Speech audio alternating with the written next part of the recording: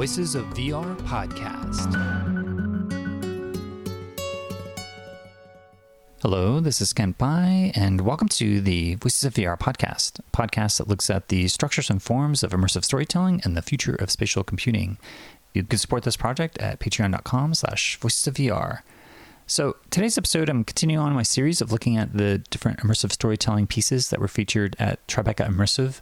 And so today I'm going to be diving into what was my personal favorite piece, Evolver. Imagine if you were to go inside of the human body and see the fluid dynamics of how the blood flows through the body and through the heart. And instead of being a normal scale, the person's 100 feet tall and you're walking around looking at all these different things. And it's a real spiritual transcendent piece that is looking at different layers of interconnection and interbeing as you look at the breath that's coming into the body and as that oxygen through the blood is flowing through the circulation. And, just to be able to visualize what does the blood flow look like through the heart and do it in a 3D spatialized way.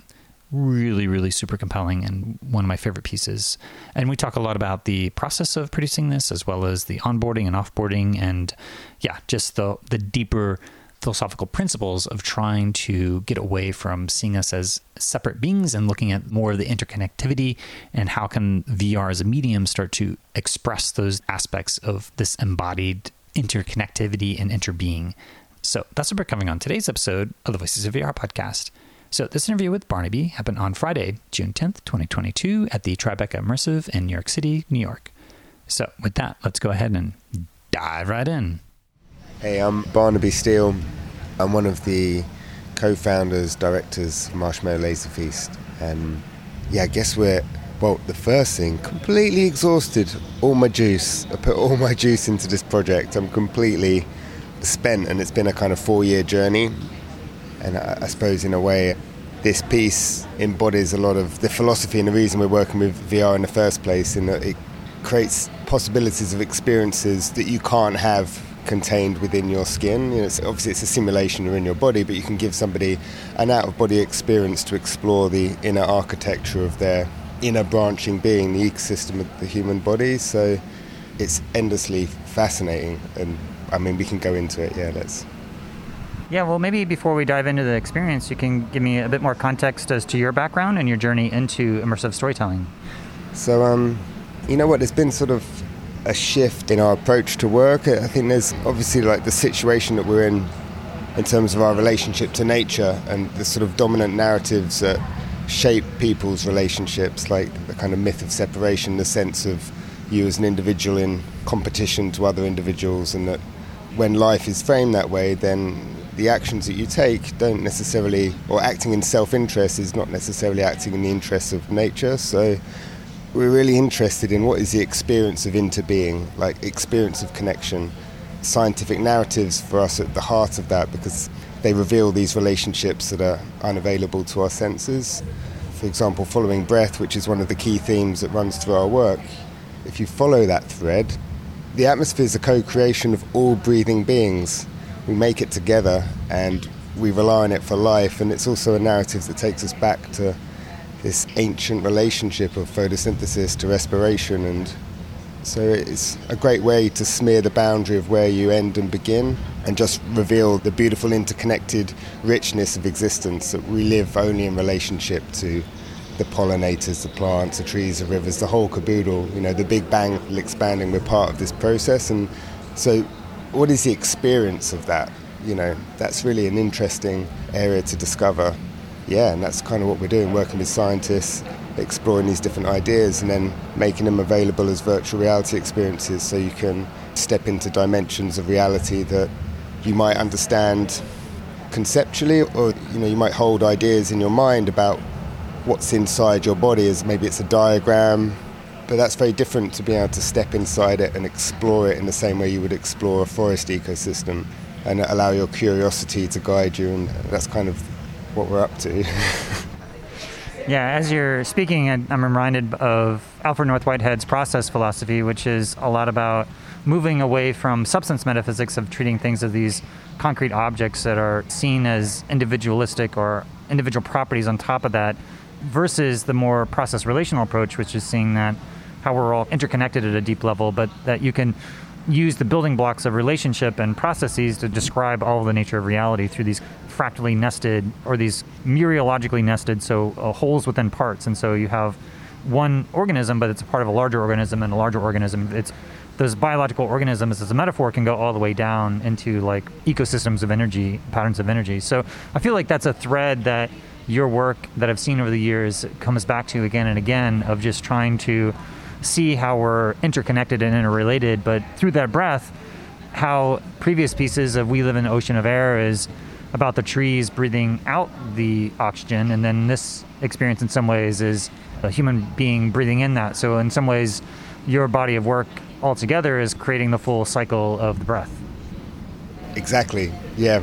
And I think when we're sort of diving into the science, a lot of the collaborations, you realize that there's huge institutions like the Allen Institute for Cell Biology. Their whole focus is on the cell, so they're using a range of different techniques to 3D model and understand and break it into its components. And whereas another institution is looking at the Fraunhofer Institution in Germany, they're looking at blood flow through the heart, so they're using fMRI scanners to create time-lapse sequences to then, from that black and white data, they can work out the speed and direction of blood flow through the heart. So different institutions have got their lens focused on different things, and I guess that's the nature of observation. Whatever lens you're looking through, you have to choose what you're focusing on, right? So it sort of excludes everything else and focuses in. I think it's interesting to be able to collaborate with all of these different partners and bring it back together. Like, we're really interested in how these pieces combine and the underlying rivers basically that flow through life, and that's kind of what we've been doing on this project. So in some ways,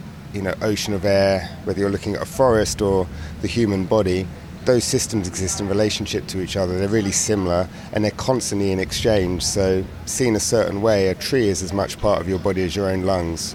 And I think when these works start to combine, as we build this sort of larger narrative, I really believe that we sort of talk about when we're David Attenborough's age, you know, then can we imagine these sort of virtual worlds, these ecosystems where you can follow all of these different threads that flow through different organisms and cycle round. And that, I think the sort of holistic vision of that, being able to like maybe experience photosynthesis in an electron microscanned leaf, where the leaf's the size of a cathedral, but that's just like one fragment of this larger collage. And in itself, it might be an exquisite kind of meet the creator moment, you know, the sort of the light that flows through the plant kingdom and weaves the entire food web by being woven into hydrocarbons. That's sort of like, yeah, we're made out of sunlight, this beautiful flow of energy. But then that nested within a bigger picture where you can flow through a forest, through a human, experience how death becomes life. All of these boundaries just smear into this kind of existence tissue. David Hinton talks about, in his wonderful book, Existence, A Story, he talks about this idea of existence tissue. And actually it's in relationship to Chinese landscape painting. So as a spiritual practice, the blank canvas represents nothing, and from nothing emerges something in the form of ink. And as that ink is applied, the artist paints himself in the third person as part of the landscape, as part of this tissue. And the way that clouds roll into mountains, roll into trees and roll into humans, the whole thing is sort of seen as this tissue of existence. It's just sort of rolling in and out of being. And that was like, yeah, that resonated. I was like, yeah, that's what we're exploring.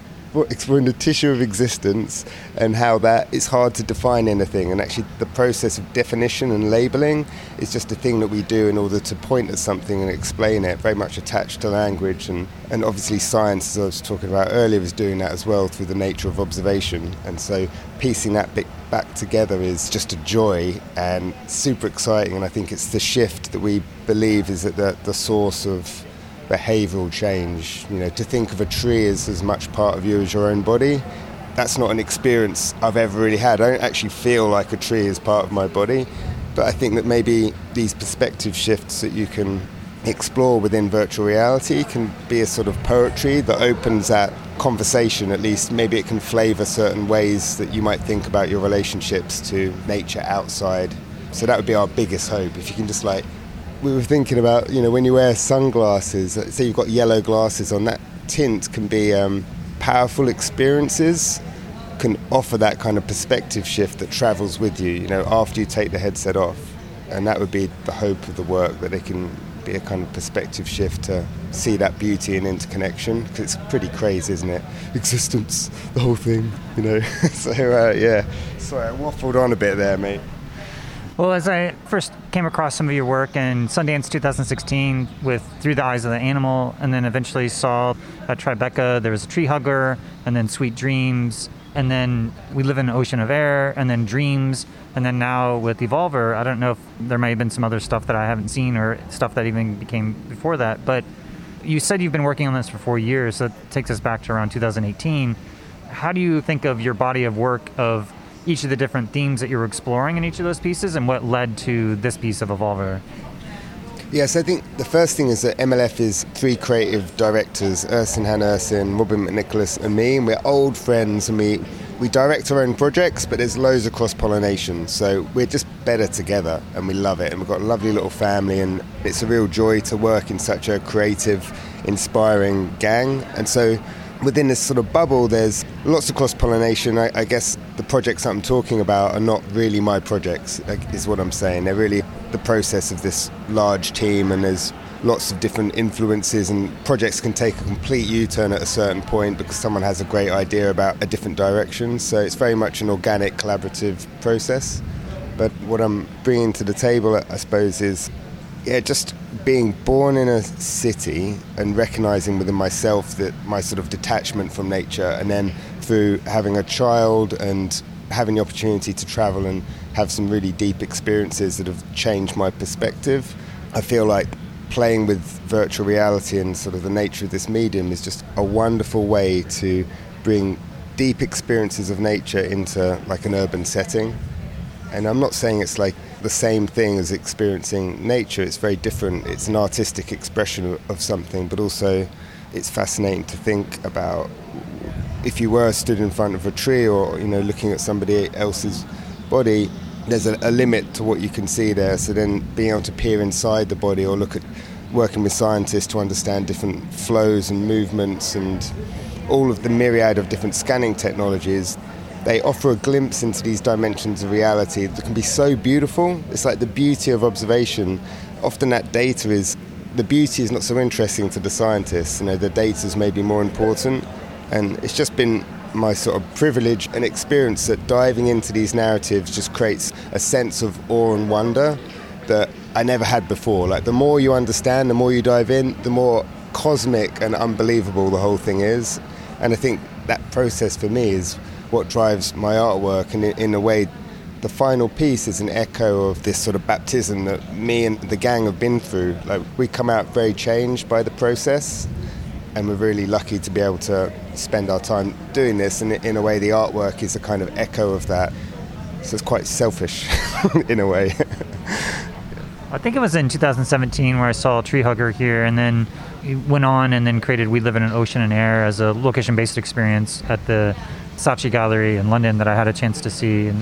But what was the moment where you had the idea for this project, and what was that turning point?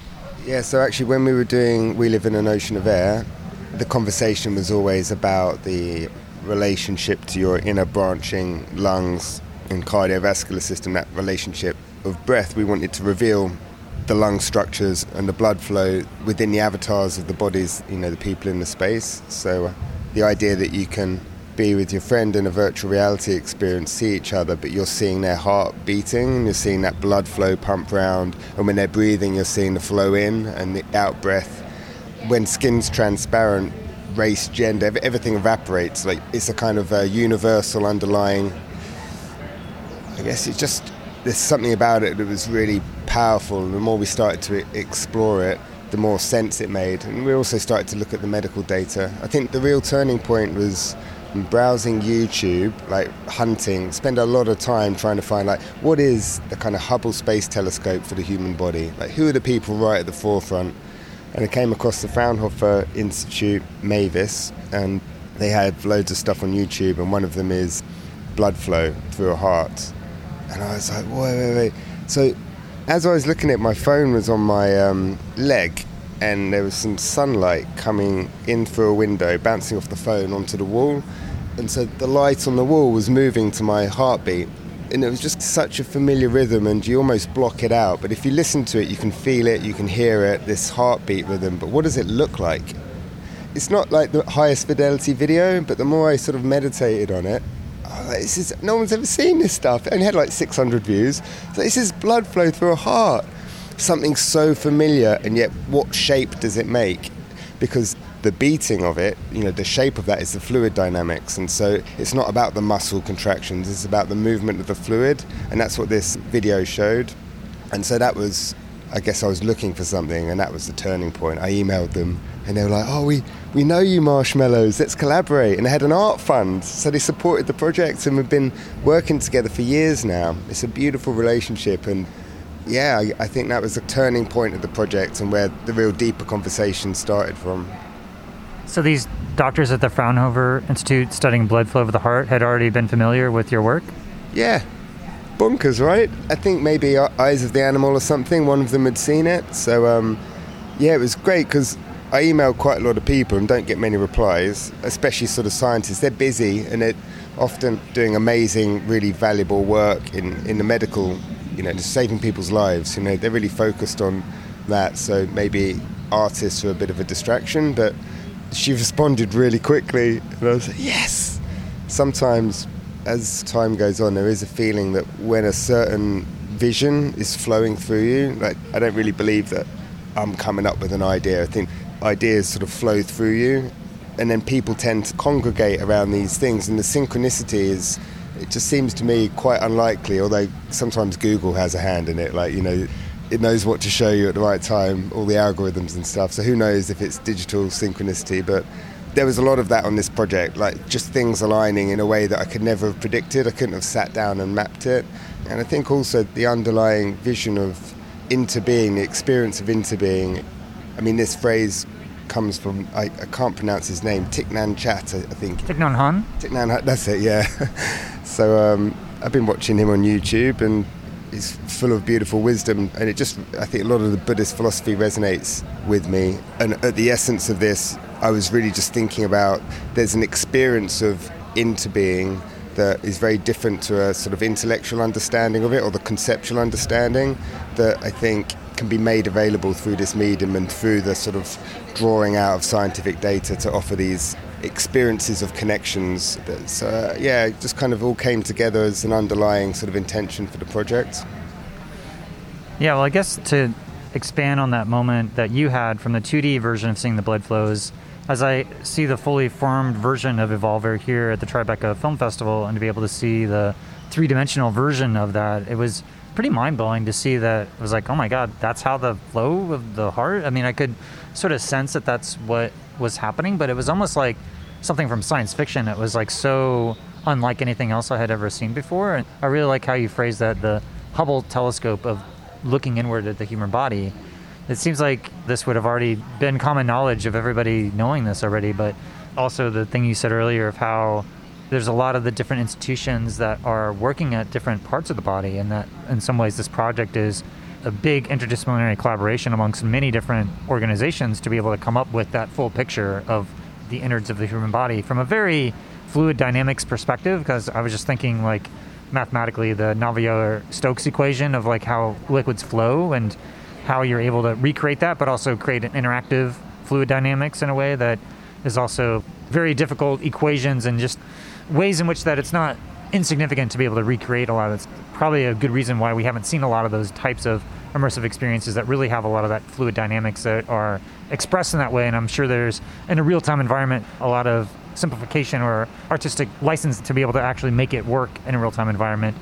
But for the overall experience of recreating the human body, as I read through the credits, that's I guess another part of, as I look on the wall here and look at all the different people you collaborated with or watch the credit sequence within the piece, it does seem like you were needing to pull in lots of different folks, from not only from the scientist perspective, but also other co-producers. And it's a big project to be able to pull something like this off. So when you think about the story of how it came together, you found the blood flow analysts at the Fraunhofer.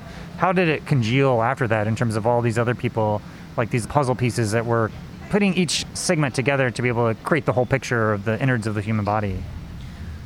Yeah, so Evolver is basically the latest in a series of projects that explore the human body. So the inception of it started with The Tides Within Us, which is another piece that we did, and explored that as a series of limited edition prints as well as video installations. And they're kind of stepping stones, because working as an artist, you have to take opportunities to develop concepts forward. So, you're looking for funding, and sometimes the funding might be a little bit less, and you might do a series of studies where you're looking at some aspect of the data. But like over that 4-year period, there was a point where Evolver landed on our plate, and it came from Rene at Kaleidoscope. Rene was like, hey guys, you want to direct or be part of this amazing vision? And he had the most beautiful deck, been trying to get funding for quite a while, but it just hadn't quite clicked. And so Evolver as a project already existed, and we offered the idea of saying, look, we're doing this human body stuff. We want to take one chapter of this project that was going to be 5 installations over multiple years, a sort of musical journey through someone's life. So we'll take the death sequence and we'll do death into life, and we talked about the human body stuff. And like as the project progressed, it shifted. There was a lot of people involved. We were super honoured to have Terence Malick in from the start. Rene had built an amazing team around it. And just, as the artwork started to just sort of find itself, it shifted and morphed and ended up being what it is now, which is a really kind of stripped back version from the starting point. Essentially, the concept is, if I was to 3D scan you, so I get your entire inner branching being, I scale you up to 100 foot tall, lie you on your back, and I go, right, I want you completely invisible, and I just want to see breath. Like, what is the journey of breath? You're 100 foot tall, so it's going to take like 15 minutes for a breath. What would that look like? And what would it be like to walk around with your mates as though you're walking around a forest and just explore, just see that journey of breath that's, it's spiraling. Even when you breathe in, I think it's probably making a little vortex, like when you pull the plug out in the bathtub. So it's like, so it's like a tornado forming as it just, as it just kisses the ground. It's kind of like that spiraling in, rolls down the throat. As it goes through your mouth, it's defining your teeth and your tongue and the inner shape. It's like a sort of mold of your mouth, and it rolls down your throat. Actually, in the experience, you can see teeth and tongue if you're really careful. That the airflow, which is the only thing you can see, as it vortexes down, it's rolling through the mouth. So if you look, you can see a tongue shape. But then it's branching through the lungs, and so you have this, it's like an oak tree on its side. You can walk down through the flow. And then as it diffuses into the blood, it's a little bit like a kind of leaf landing on a fast-moving stream. It just gets whipped round, and the blood out of your heart's moving at 3 feet a second. So it's a really high pressure. It takes about a minute to do a lap of your whole body, and about 3 seconds to get to your fingertip. So it's a high, we're under a surface. We're like a wild river. It's seriously intense. It's kind of like, as I was studying it, I was like, that's why in Game of Thrones, when, you get your throat cut and it splurts up so high, you realise that main artery there is as thick as a wine bottle. It's incredible what's going on under the surface. So from the heart centre, it's then going on a journey that eventually, reveals the whole body and diffuses through tissue into every cell. And in fact, another angle on it, I was on the plane and I fell asleep in an awkward angle. My arm was completely numb. And as it was coming back to life, sort of feeling the flow back in and thinking, my cells are almost dead. They're almost dead. I can't feel them at all. There's nothing going on there. And without oxygen, without that delivery of oxygen, it's game over. And you need that constant flow. And so because it's infusing you to such a degree, the more I thought about that, this sort of portrait of breath through your body, it infuses every aspect of you. And so really that's what this piece is about, just exploring that. And when you get down to the cell at the end, the climax of the piece, it was almost like, who's breathing who? The way the moon pulls the tides up a river estuary, it's that... when I'm breathing in, half the time I'm not even thinking about it, but I'm breathing in to deliver that. I'm a complex multicellular organism, and so I don't really have the answer. It's just a really big, complicated mystery, and it's bonkers. And I think somewhere within that, you recognize the full spectrum of everything you can sense is only a fragment of the complexity of your own body. There's a myriad of different organisms and different sensory perspectives within you. And so that obviously doesn't end at you. You're like a cell within the body of the planet. And so that's a kind of fascinating thing, to recognize that everything you could ever experience is just a fragment, just a tiny little lens on who you are. And I think that's a kind of yeah, it's a bit bonkers, isn't it?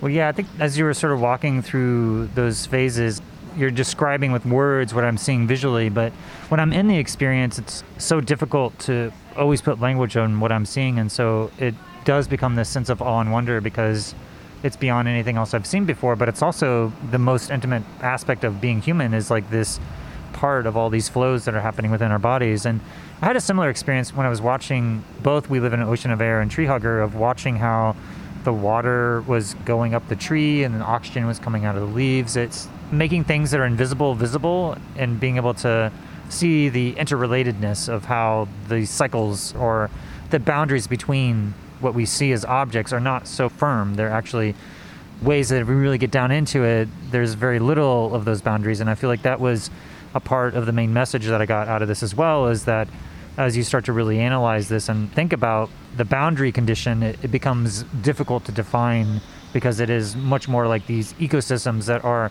these holes in these parts that are within each other. So I feel like that was, again, going back into these metaphors of biological organisms, what Arthur Koestler described as holons that Ken Wilber has picked up, and something that is wholes and parts. And philosophically, that's mereology, which is things that are individual entities within themselves, but also a part of something larger than itself. And so I feel like that's a theme that goes out through the course of your work, and also as I hear you talk about this piece. But the experience of that, I can describe it philosophically, but there's something that when I'm in the experience of it, it turns into this poetry that feels like this spiritual transcendence that I watch it, because it's putting a mathematical structure to the dimensions of human, or the dimensions of reality that I have up to this point never seen expressed in that way. And it provides this metaphor. It's like a philosophical provocation that's trying to challenge your ideas of what the self is or what the individual is. The more yang expression is the concretized self, or like metaphorically, the yang is the sun, and the sun is putting a shadow on individuals during the day, and you can really identify what it's an individual. But at night with the moon, it's more of a reflection of the sun, but it's more non-differentiated, so it's more about the interrelatedness of all those things. And through more of a yin archetypal journey, it's seeing how you as an individual are connected to something of a cosmic larger whole. That's the takeaway that I get from a piece like this, is that it is amplifying a lot of those deeper philosophical things, but the poetry it's hard to describe in words. It's almost like you have to go see it and experience it for yourself to leave it up to your own sensory perception to kind of make sense of it. But that's at least my process. And so that's part of the reason why it's my favorite experience, because not only was it an amazing poetic experience, but it also is a lot of deep philosophical provocations that's really challenging a lot of the substance metaphysics ways of thinking about the separateness of ourselves and really emphasizing the interconnectedness. So anyway, that's I wanted to elaborate on that a bit. You're so articulate, dude. That was grand. Oh man, I mean, you express it in a ways that I could never. I haven't got that jibber jabber. That was some quality jibber jabber. Bravo. Yeah, I mean, I think you captured it there. I mean, what can I say? I suppose there's this thing going on. You know, if I ask you, what does an apple taste like? You know, the richness of the sensation doesn't translate to language at all. And this is the beauty of virtual reality as a medium, that what you're describing is really hard to translate into words, and in some ways the beauty found in the data, in the observation, like the source data, is so critical to the experience that you're describing, because that's where the magic is. You know, if I try and imagine the blood flow through a heart, if I was to animate that with no reference point or maybe a bit of research, it just wouldn't have the same richness. It's so detailed, that fluid simulation that we've got, and just the subtleties that come from attention to detail in the observation carry that beauty and resonance, something that's familiar and alien at the same time. So yeah, I think it was so well articulated. You got it, but I'm chuffed that you said that, because that's what I'm hoping people take from it. Yeah, it's one of those things where it's like go through the experience and then like listen to us try to make sense of it, because it's like it's one of those. So I guess on that point, there's 5 people at a time, 4 to 6 people that are going through this at a time per hour. I don't know if you've increased that, but like, what's the plan to be able to get this out into the world with something that is such a powerful experience, but also from a throughput perspective can be very challenging in terms of giving people the full experience of that. Yeah, this is the big one. This is the one. So for us, we realize that there's a strange in-between moment in terms of hardware. Backpack PCs are obsolete. Wi-Fi 6 is doing something, but you can't get mass audience. But the promise of 5G, and I mean, I don't want to get too much in the tech, but I think mass audience VR is very close now. And not that virtual reality is the only thing that we're focused on, but I think this project, we plan to tour it for the next 4, maybe 5 years, and that the next phase for us is to basically expand it into a really robust touring show. That's like the whole flight cases thing, the business model. We've got some really good backers and it's got momentum. So our plan is to tour it as a location-based experience. And then there's further plans beyond that, discussions about how to bring it maybe to the home. And yeah, I think just more generally, we talk about David Attenborough as a teenager with a kind of black and white wind-up camera filming monkeys in a jungle going, I can't wait to show mum, this is great, I can't wait to show people this thing. We're like, it's early days, we're going to be making this when we're old men, and so, the mass audience thing will be solved. Eventually, the kind of concepts that we're playing with here will hopefully reach millions of people, and hopefully, if it all works out for the sort of narratives we're exploring, then it might be that kids, you can take over the school gymnasium and that kids are able to see science not as separated into physics and biology, but as an interconnected ecosystem experience where all of these boxes and books and pages and chapters are the way that science is broken up and taught, and all of the language is something that is taken from the source, which is the experience of reality and the observation. And I think that there's a beauty and a wisdom and a resonance in the observation of it that gets lost in the language and the words. And so that's kind of the dream for where we're headed, and we're going to be doing it for a long time, I hope. And so this is just a fragment of where we're headed, I think. So I saw it with 4 total people, so there was 3 other people. Well, there's one person that was sitting down and then 3 other people. So I saw the other people as these white balls of light as the head, and then 2 smaller hands. And I found actually that the hand tracking was frustrating because my hands kept losing tracking, and so I had to keep my hands up. Otherwise, you would have the little blip of the white ball occlude my vision, and so then I would have to raise my hand to restore tracking and then put my hands down. So I found it difficult to watch it with my hands down by my waist, because then my hands weren't being tracked and then it got confused. And so I almost would have preferred to have hand track controllers so that I could have more of a resting position without having to worry about the hand tracking part losing tracking. And so I can understand why hand tracking would be alluring for a mass audience to not have to worry about holding anything at all. But one thing that I did notice is that there was another person that, as I was going through it, was moving and playing a little bit more erratically in a way. And so I felt like if I were to not be paying attention, get smacked in the face or something like that. So I'm wondering the decision to have lots of other people and what that meant for you to be able to have it as a shared experience rather than something that you're doing by yourself, on top of the fact that it's one of the biggest shared VR spaces that I've been in the context of an art piece. I've been in other location-based experiences from Zero Point VR in Las Vegas, where it's a big, massive space, but first-person shooter. But this in terms of an artistic story that we're all in, it's a massive space that you have here. So I'd love to hear a little bit more about the scale, but also what you were thinking about in terms of what the other people are adding to the experience of this shared experience of Evolver. Yes, I think although the experience is almost finished, there's going to be an extra phase of development, and the avatar is basically, if you've got the Vicon tracking system or an expensive piece of equipment like that, I mean, there's lots of different tracking systems you can use, but then you know exactly where the hands are, the shoulders, the feet, and so you can have a skeleton that's matched perfectly and makes people really visible. Obviously, using the Quest with the inside-out head tracking, when your hands are not visible, they disappear, and for certain restrictions for this, bringing it to Tribeca, it's quite a stretch to make these things happen. So I think the plan for the full touring show will be to have an external tracking system to solve that problem, basically. And then that gives people rock-solid avatars. And then clearly, what you pointed at, which is clearly an issue at the moment, is that when you're not certain where another person is, you become nervous because you don't want to get hit in the face. And so it needs to be really clear that there's a person over there, you can reach out and you can touch their hand. And so once you've got the confidence that the tracking's rock solid, the experience is amazing. And like on Ocean of Air, we had the hand tracking working really well. It was with a different system, but people held hands a lot. They went on the journey together, and you don't need that much in terms of visual cues to make that connection.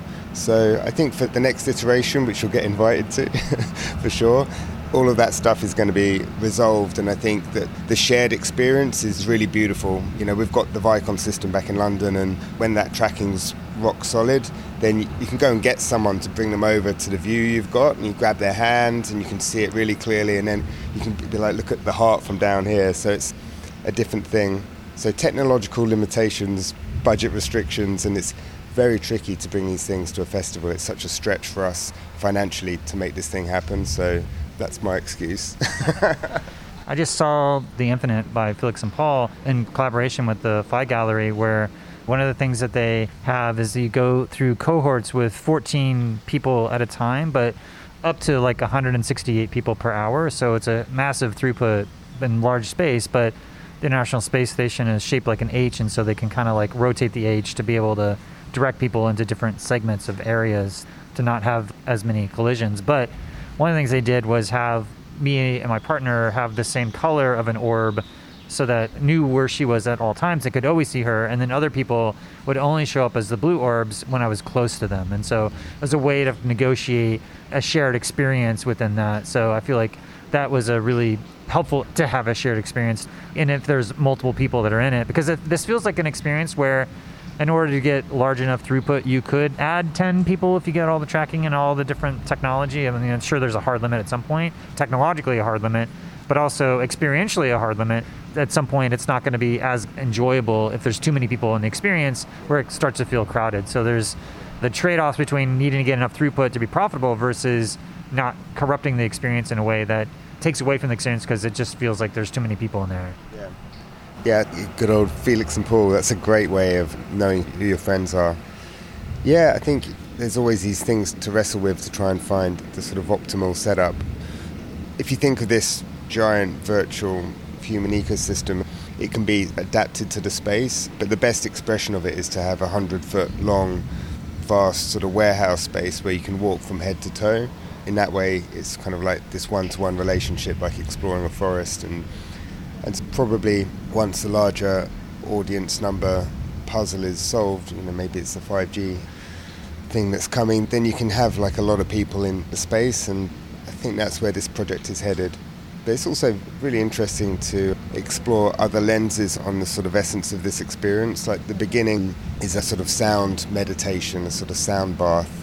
We had the great honour of having some music, Taos Cave by John Hopkins, which is a beautiful piece from his Music for Psychedelic Therapy album. And so we got a new mix of that with voiceover by Kate Blanchett and poetry written by Daisy Lafarge. So we've been working with Daisy for a while as a way of pooling all of these interviews with scientists, all of this data, all of this research through this beautiful human that can weave words in ways that's so beyond me. She came up with this line, "Where do you end and begin when sunlight is under your skin?" I was like, dude, that's just magic. She's got the magic. So I think what she can do with language is capture, she really understands the science, but she's able to capture texture with words that evokes the imagination in ways that is really interesting, juxtaposed against the experience. So starting in a pitch black room, going through this kind of spatialized sound experience with poetry is a great way to vibrate you and unwind you and set an intention, a sort of openness, set a rhythm of breathing. And that preparation is really important. You come in from the busy city, and that element to it, I think, creates the opportunity for spaciousness, or it clears your mind and creates an openness for the next part, which is obviously quite a deep journey into the body. So I think as this piece expands, we're going to be exploring a number of different light installations, video installations, to build it out into a much bigger experience. Yeah, it was interesting to hear that it was a binaural recording, or was it like hemispheric synchronization to try to create brain resonance of any type of frequency? I know there's Holosync and then the Monroe Institute's Hemisync to create different levels of brain entrainment to facilitate different wavelengths and modes of being, I guess you could say. But was it a binaural recording that was trying to do that type of, or was it just a normal audio recording? I don't know the full richness of it, but for this Tribeca experience. It's just a stereo mix, and we work with this amazing composer James Bully. So he's basically my right-hand man on these projects, not only in terms of all of the sound design and like spatialization of the music, but also conceptually we develop a lot of the ideas together. We've got a great ping pong. With this piece, there's been a bit of spatialization that's been done by James and a balancing for the space on headphones. But headphones are absolutely not the best expression. You know, you want 32-channel speakers set up, you know, big subwoofers, and to really explore the full power of the music. And in that kind of context, we haven't really gone into a deep dive with John yet, but hopefully there'll be an opportunity to really break that music up into its fragments and think about it as a spatial experience, you know, movement through sound. And there's another amazing collaborator, Catherine Temple-Lewis from Kinda Studios, and so she's got a wild brain. She knows a lot about everything, it seems. So we're talking to her about, you know, some of the healing qualities of sounds and different frequencies and tones, and so she's been doing a lot of research into that space. Yeah, so it's more than just music at that point. There's certain frequencies that have a certain sort of vibration to them that can actually put you into a flow state, and so it's kind of interesting to explore these things and see how that can be part of this transformative journey. We're kind of thinking about these shows as almost like rituals, or sort of like a baptism, that you come in with a certain concept about who you are in relationship to the natural world around you, and you come out slightly changed, kind of like vibrate you into a softer edges. And that involves a lot more than just VR, and it's collaborations with all sorts of amazing people. I think that's the way we're headed, to really expand these narratives and collaborate with lots of different artists.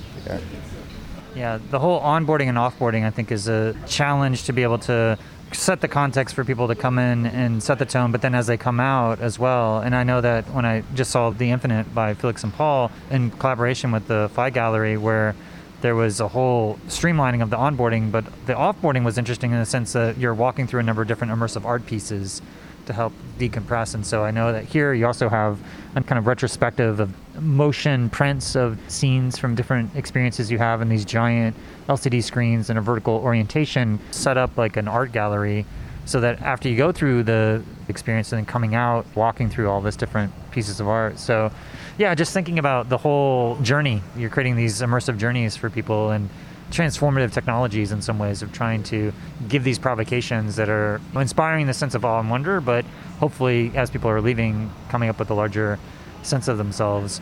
I guess one quick follow-up, and you mentioned the Cate Blanchett, maybe just talk about that, work with her in terms of process.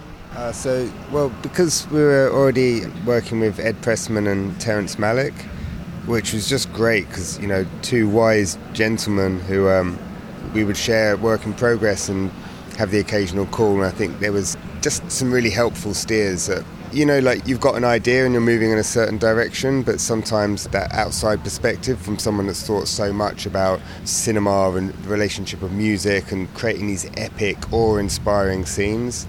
I think Terrence Malick and awe, you know, he's like an awe master.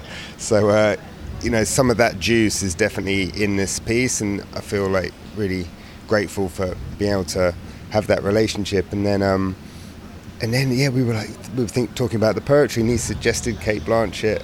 We were like, yeah, that would be amazing. And so we recorded her in London, but she was filming, so we didn't have a huge amount of time. But there was the themes, and actually the poetry in itself really resonated with her.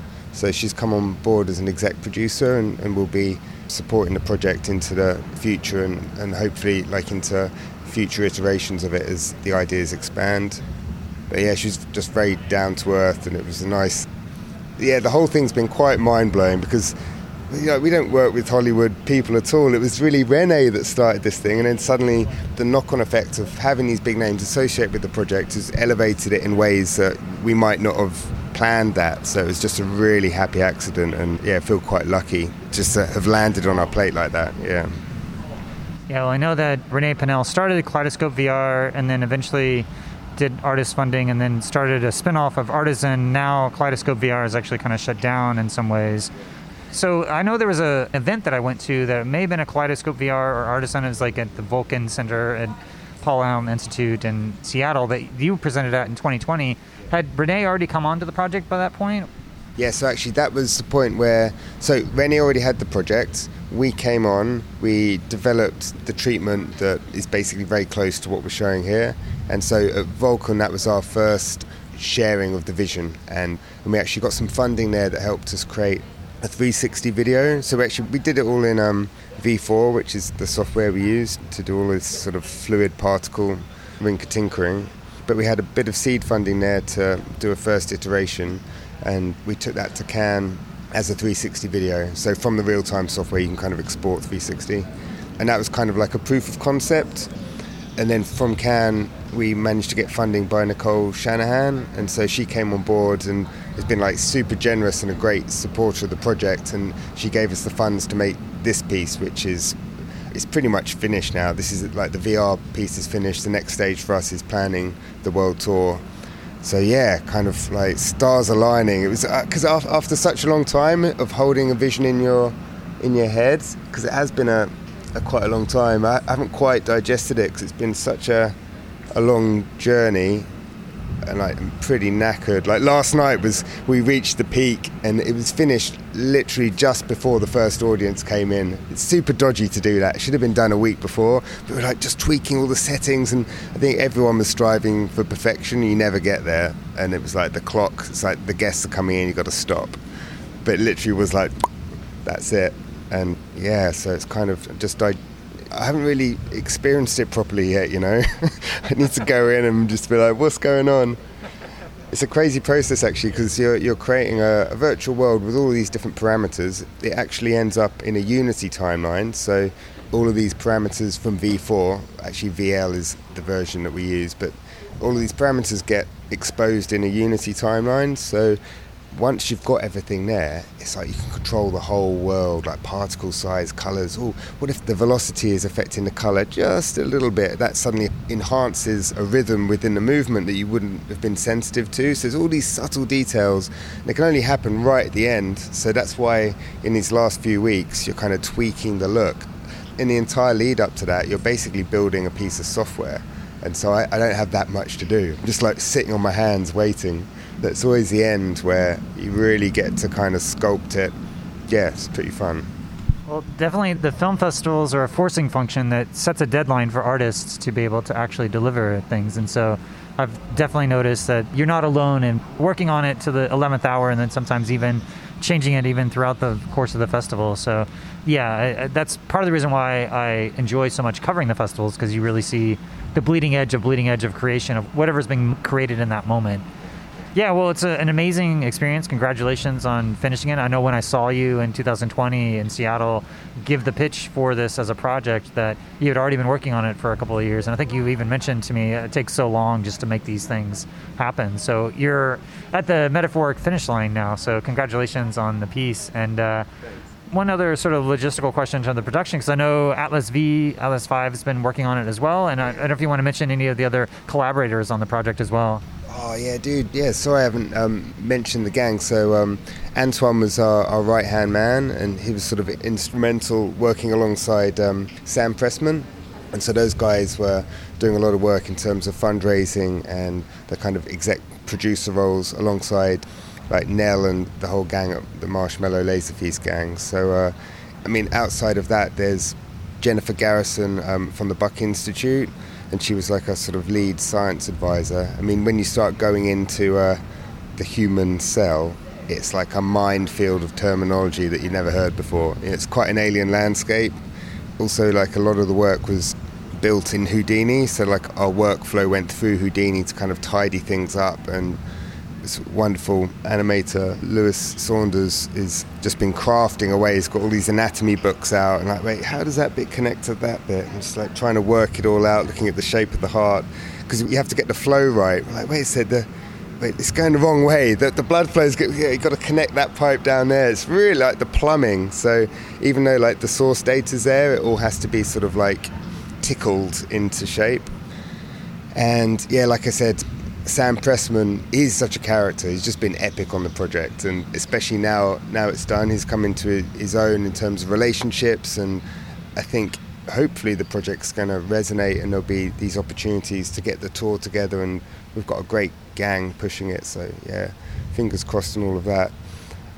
I think also just like big thanks to Nicole Shanahan, who's funded it, and the Allen Institute. We got all this amazing cell data, and Fraunhofer Institute for the blood flow data, and just like everyone at the Marshmallow gang, we're pruned. Like all of our juice has gone into it. Been working so many weekends, especially in the last month or two. So it's like just big love to everyone involved in it. I probably missed some really important people. My brain's frazzled. I'm really sorry if I did, but yeah, it's been a big passion project for everyone, and we're really proud, I think. Seeing Louis Schwartzberg from Fantastic Fungi shed a tear today, that was the moment when I was like, yes. He came out and was speechless and had a little tear rolling down his cheek, and that was like, yeah, I made Louis cry. that was a real moment for me. Like, okay, it's working. Did you cry? No, well, one of the things that happened in my experience was that the first 5 minutes didn't show the visuals, and so I missed, and I had to watch it again at the end. So I missed something at the beginning, and then I had to rewatch it, and I was like, oh, okay. So I was somewhat distracted, feeling like I missed a part. But I was able to see it, but I had to, like Pulp Fiction, take one part and put it at the beginning and like project out. But aside from that, I really was moved by the piece overall and was really in a state of awe, really. Like one of the producers told me afterwards was that she said, oh yeah, that's my body in there. I was in a fMRI for 16 hours actually measuring. So the degree to which that you're actually measuring and capturing new information to be able to put into this. So yeah, just the whole scope and scale of it all is just really amazing. Yeah, Emma Hamilton. Can't believe I didn't mention her. So we've done this as a total tag team. And yeah, so she went to the Fraunhofer Institute and spent 16 hours in an fMRI scanner, and you've got to be really still. Have to do it again. If you move a little bit, the data get messy, so it's kind of like a long exposure photo. But yeah, it's quite like she did the scan, and then now it's quite weird that everyone's walking around her body. In fact, when you come out of the head, even though the shape of the head is defined by blood vessels, you can kind of recognize her face. You can just say, it's Emma. Yeah, it's just like very bizarre. Yeah. Awesome. Well, finally, what do you think is the ultimate potential of virtual reality and immersive storytelling, and what it might be able to enable? So I'm the ultimate, I suppose, in a time where we need to, I guess, we need a new story. I've been talking earlier about this story of interbeing, and I think that there's a potential for transformative experiences that can take you beyond the limits of your perception and reveal connections and relationships. And so I honestly think that there's kind of like scientific hallucinations, that there's something in this that can create experiences that then will shape the way you think about yourself in relationship to nature. And that's, I think it's the possibilities for transformative perspective shifts, I think, are really powerful, and that we're just at the beginning of that. And yeah, it's just kind of lucky to be able to explore these themes, and I think that's where it's headed for our little niche in VR. Yeah. Is there anything else that's left unsaid that you'd like to say to the broader immersive community? I guess I'm not even sure. I'm pooped. I'm totally pooped. I'm out of juice, Kent. I'm completely spent. I'm actually going to a remote island in Italy on Monday. I'm going to have I need to massage my wife's feet and say sorry for all the long hours I've been doing, spend some time with the family, and I'm going to have a bit of time off now. So yeah, I don't know, take a holiday. That's the thing. Like when you're working really hard, you have to book the holiday in advance so that you know that it's coming, and then pamper the wife. So that's my plan now.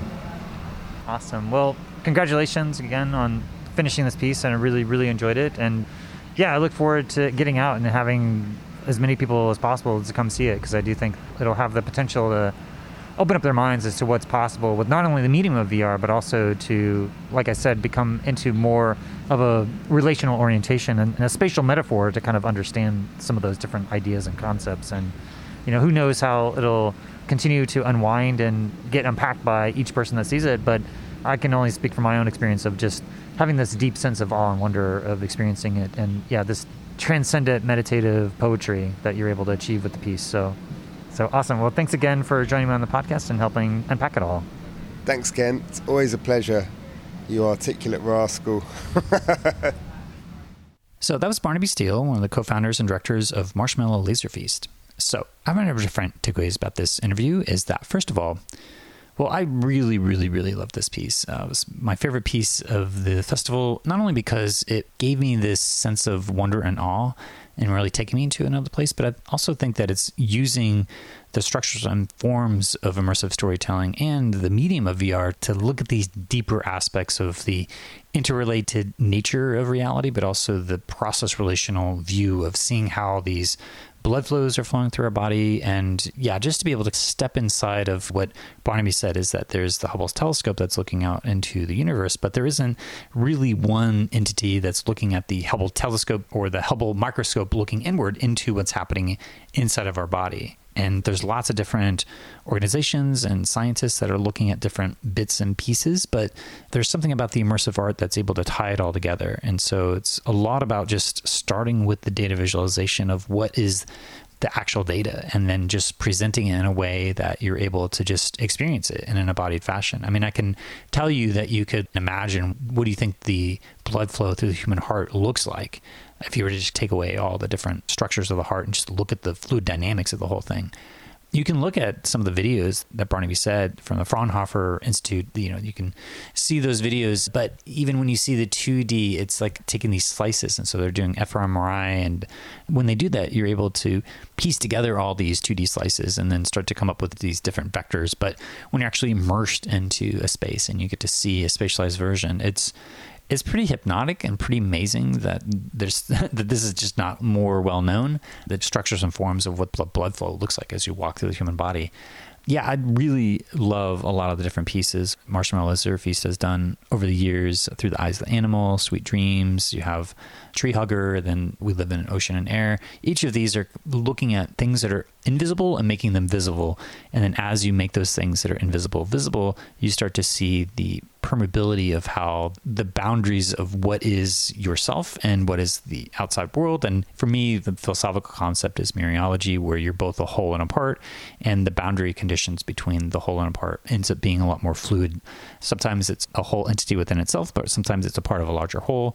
So that's these fractally nested wholes and parts that go all the way down in terms of these organisms within organisms within organisms. So I think the medium of VR is actually able to just give you an embodied experience of what that's like. I mean, I could speak about it philosophically, but to actually step into it and experience it is a whole other experience. So if you get a chance to see Evolver, definitely go check it out. And it's going to continue to evolve and hopefully do other tracking so you don't have the dropping out of the hands and stuff like that, where it gets a little bit frustrating for having to hold up your hands up at your head level so that it's not blipping in and out. And yeah, just have a little bit more consistency there, and also assuredness of where other people are in the space as well.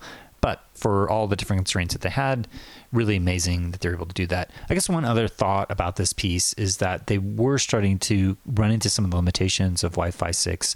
We didn't get into it a little bit. I had a little bit of discussions with some of the other co-creators in terms of like just being in New York City and doing a project like this and the different interference that you have. And potentially this could be a use case where you start to go into cloud rendered content that's being transmitted through 5G, and you're able to have a little bit higher scalability.